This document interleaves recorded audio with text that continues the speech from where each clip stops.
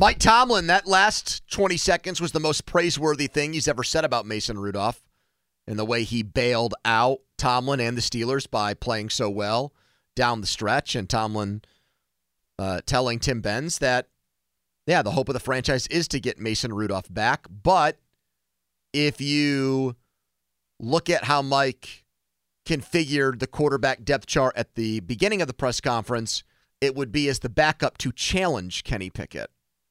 That would be his initial read on quarterback. And Mason Rudolph can't come back here in that situation, right? Unless there's a lot of money spent on him relative to what his role would be, at least at the outset.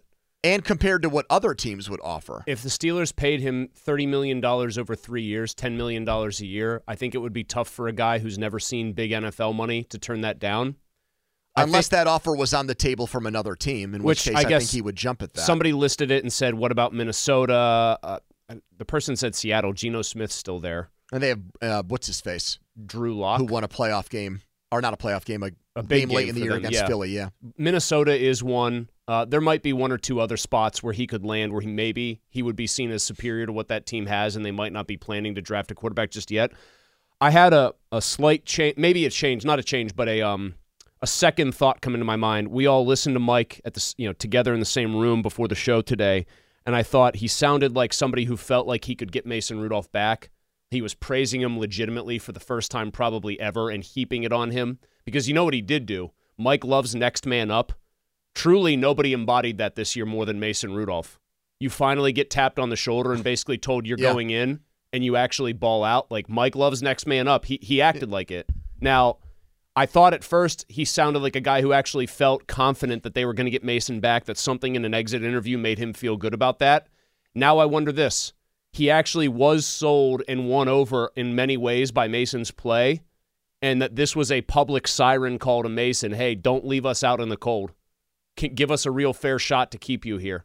Almost like a sales pitch to him. But why I wouldn't trust it, because when he's been told about competition before, it was a I'm not lie. saying it's a winning sales pitch. I'm not saying it's one. The only thing, if you were Mason Rudolph, if you came back here knowing you were technically only competing for the starting spot and you might have your healthy dose of skepticism about that, the only thing, two things, it would be take a combo platter here to convince me to come back would be money I wasn't seeing anywhere else, which should be the most important thing, and maybe in the back of your mind the knowledge that because of what you did when they finally went to you, that they would have a quicker hook for Kenny Pickett knowing that you in the background had done well last year. That they might not extend Kenny the level of courtesy as far as number of games if he isn't playing well. Yeah, it still hinges on Pickett screwing up, which maybe Rudolph thinks will happen, and he's confident in his own abilities. Maybe he thinks his own teammates want him there. Yeah, well, we know Johnson does. You think Pickens does? I think he does. He just hasn't said it. I have but if Tomlin really felt that like Rudolph was the better quarterback, he wouldn't have endorsed Pickett as strongly as he did today. You don't think teams do that for first-round No, picks? I think he would have found a more vague or ambiguous way to talk about Pickett's future with the team. Don't you think he at least hedged a little bit by saying there will be competition? I don't. I'll answer that straight up. Because you think that his competition promises in the past are so hollow that they affect that statement? And he said that the starting quarterback's on the roster. And technically Mason isn't. Yes. I mean, I think that, to me, it reminds me of, to use a real-life analogy, it's like if there's a lawyer at a firm who wants to go off on their own, and the partner at the firm is like, hey, good luck with that. You know, like, you did well for us. We put you through college or law school or whatever. You did great work. You're not obviously rising the ladder here to be our next partner, so go do what you can on your own. Like, we'll give you a little pat on the back and slap on the fanny for a job well done, but you'll go see let's see how you handle life outside of here and see if you can have that kind of success with us. Like, I think he's stuck in limbo here. They like the job he did. They don't like him enough to make him their actual starting quarterback, and I still do think deep down Tomlin knows that if he had to commit to Mason Rudolph as his starting quarterback full-time, it would not go well. He liked what he did in bursts at the end of the year, but he doesn't think it's built to last. I also think, it's just my opinion, the next offensive coordinator is going to have some say who the second quarterback is. And it's clear that the next offensive coordinator is going to be asked, do you like Kenny Pickett enough to want this job? Yeah, and don't you think, and we've seen this happen, usually it's with a head coach who is going to call the plays. They bring someone in who has experience or a history with that coach. Like, look at Gardner Minshew in Indianapolis, for example. He wasn't brought in to start over Anthony Richardson, but he knew the offense from Philadelphia. And, hey, we're installing a whole new system. It's not a continuation of what Randy Fichtner passed down to Matt Canada, what his own and made his own, and what these, guys like Fichtner and or not. So Fichtner. Who's a guy who's connected to like a Jay Gruden? Because we know that Mike wants somebody outside the organization who's been an OC before. Jay Gruden's a name. Well, like someone who maybe played in McVay's offense or something like that, because it's all an offshoot of what. What's Blake Bortles doing these days? But do you know no, what? I understand. Usually, you bring in a guy that you're comfortable with. That if you have to pull the emergency cord and go to him, you know that there's a certain level of comfort. That way, everyone on the roster isn't learning and starting from ground zero. It also allows you to focus solely on the starter that you're trying to rehabilitate, because you can basically ignore the backup because you trust they already him. know. They're They're a 30s. Second coach. He knows the offense like the back of his. Exactly. He's like a second coach. That's my guess on when Tomlin said it's an external candidate. Is a guy like, but you also said yesterday, I think correctly, that most teams try to make their backup similar in style to their starter. What guy that might be like in his 30s really has, quote unquote, some mobility the way they believe Pickett does?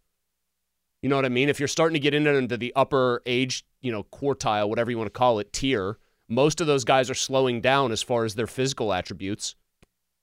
Sure, I just didn't. Yeah, I mean, I don't have a name off the top of my head. I just have a hard time connecting dots that because Tomlin said nice things about Mason and said that they'd like to bring him back, I don't think it's anywhere close to fait accompli that he is. Brings Ken Dorsey in as the OC and they keep Mitch. In fact, I still think it's less than 50% Rudolph's on the roster. Because the other thing, Chris, is now you start the year and there's a controversy and it's going to hang over the team from the very second they get to OTAs. It's a remarkable show of faith. Remarkable might not be the right word. It's one hell of a show of faith in Kenny Pickett that the coach knows his wide receiver, one of his wide receivers, openly admitted, I want Mason to win the job. Saying, I like him better than the other guy. I think he's better. And his response was, well, we love competition. It sharpens people. And we might not even bring back the guy you want. Like, if you're Deontay Johnson, not that I'm necessarily sure Deontay is this much of a canny operator with these things, if they don't bring back Mason, wouldn't you be inclined to say, trade me? Like, I just want to go somewhere else. I was one of your more consistent receivers over the year. I told you publicly I thought this guy was the best at the position. You didn't even bring him back. I think he could absolutely do that. Claypool did that and got what he wanted. Not that he's done anything with it. The guy sucked, but that's a practice or that's a method that's worked. Do you think Tomlin despises Johnson, though? Because we know he hated Claypool. I don't think he hates Johnson. He played him after the guy quit on a play.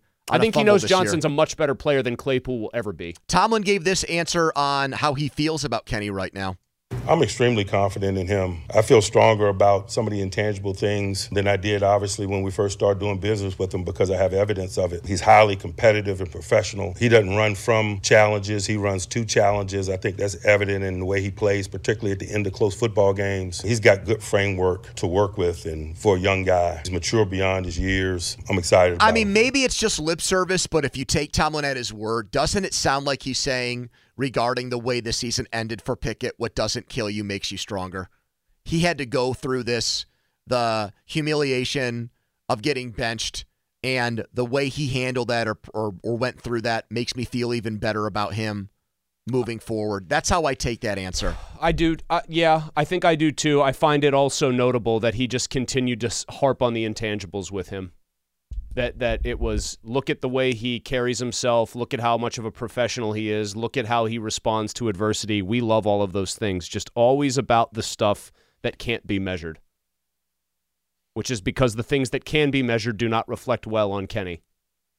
And more about the fourth quarter success. He loves circling back to that. Those other 3 quarters, football doesn't even get played until there's only 15 minutes He got left. into a little bit of a scuffle with a reporter over that, when he brought up bad 3 quarters, and he said, all right, now do the fourth quarter. I know. More on Tomlin, more from Tomlin how Kenny handled getting benched. It certainly was difficult. I was really impressed with the way he handled it. He was really professional and supportive of Mason. He was a great teammate, but no question that was difficult, man. He's a competitor. He runs to it, not away from it. Certainly, I know he wanted that experience, those big divisional games down the stretch and things of that nature. He's wired in that way. You know what? I don't like the focus on how well he handled it because he's a team captain who didn't talk. I don't know. Like, that matters to me. You designated the guy a captain. You made him out to be one of your team's leaders. The year did not go like he or you wanted. Is not leader-like behavior facing the music and answering questions? Whatever happened before the Seattle game, Tomlin's at least put it in the rearview mirror enough where he can talk complimentary about how I know, Pickett, but something just happened this week where the guy skated, and I know yesterday we heard that Pouncey didn't talk once, but nobody questioned Pouncey's bona fides as like a leader in that locker room, and he was also a guy who was a very good football player. I'm just surprised that there was so much praise after something that was such an unusual move by Pickett that every beat reporter that covers that team said was unusual. Tomlin on this being massive for Kenny Pickett. What's next? It's a big year for him. We met this morning. We acknowledged that. It is a huge year for him. But I'm also excited about just watching him wear that component of it because I know how he's wired and built, and I'm excited about watching him attack it. Donnie, hearing answers like that, what percentage would you put on Pickett being their week 1 starting quarterback? 75 to 80. I put it at 100, unless he gets hurt. Yeah, what's the 25%? What do you leave? Like Rudolph beats him out, comes back, beats him out in training camp in the preseason? Non-injury part of it. Take injury out of the equation that's not possible. Oh, I'd put it at, like 99 then. Yeah. Okay, so it's just injury. I hear there in that answer, it didn't click for me when I heard it live. I think he just believes in his heart of hearts that Kenny's going to prove everybody wrong and prove him right. Well, don't you think it's hard? Because that was a response to when do the tangible things. I think Mike DeFabo asked it, and Mike asked a few very good questions today. To his credit, yes, he did. I think that was a response to Mike basically saying, "But yeah, when does the tangible come into play?" And that was how he answered the question. You can hear it in his voice there. There is an expectation that he thinks Pickett's going to come back, new coordinator. He doesn't want to give up on a guy and kick ass. He doesn't want to give up on a guy that he drafted 2 years ago. Well, he's the holdover from the group of people that drafted him. The owner doesn't have to answer for direct players. Kevin Colbert's long gone. He's in the rearview mirror. But I think you bring up Rooney. I think Pickett still has the two most influential backers in the organization. I think Rooney wants him to have another shot, and I think Tomlin's more than okay with that. I just think there's an interesting... Clearly, from the way he sounded today. There's a clear juxtaposition in how the coach talks about the starter, his named starter, and how many of the replacement's teammates talked about the way the offense came together under the replacement.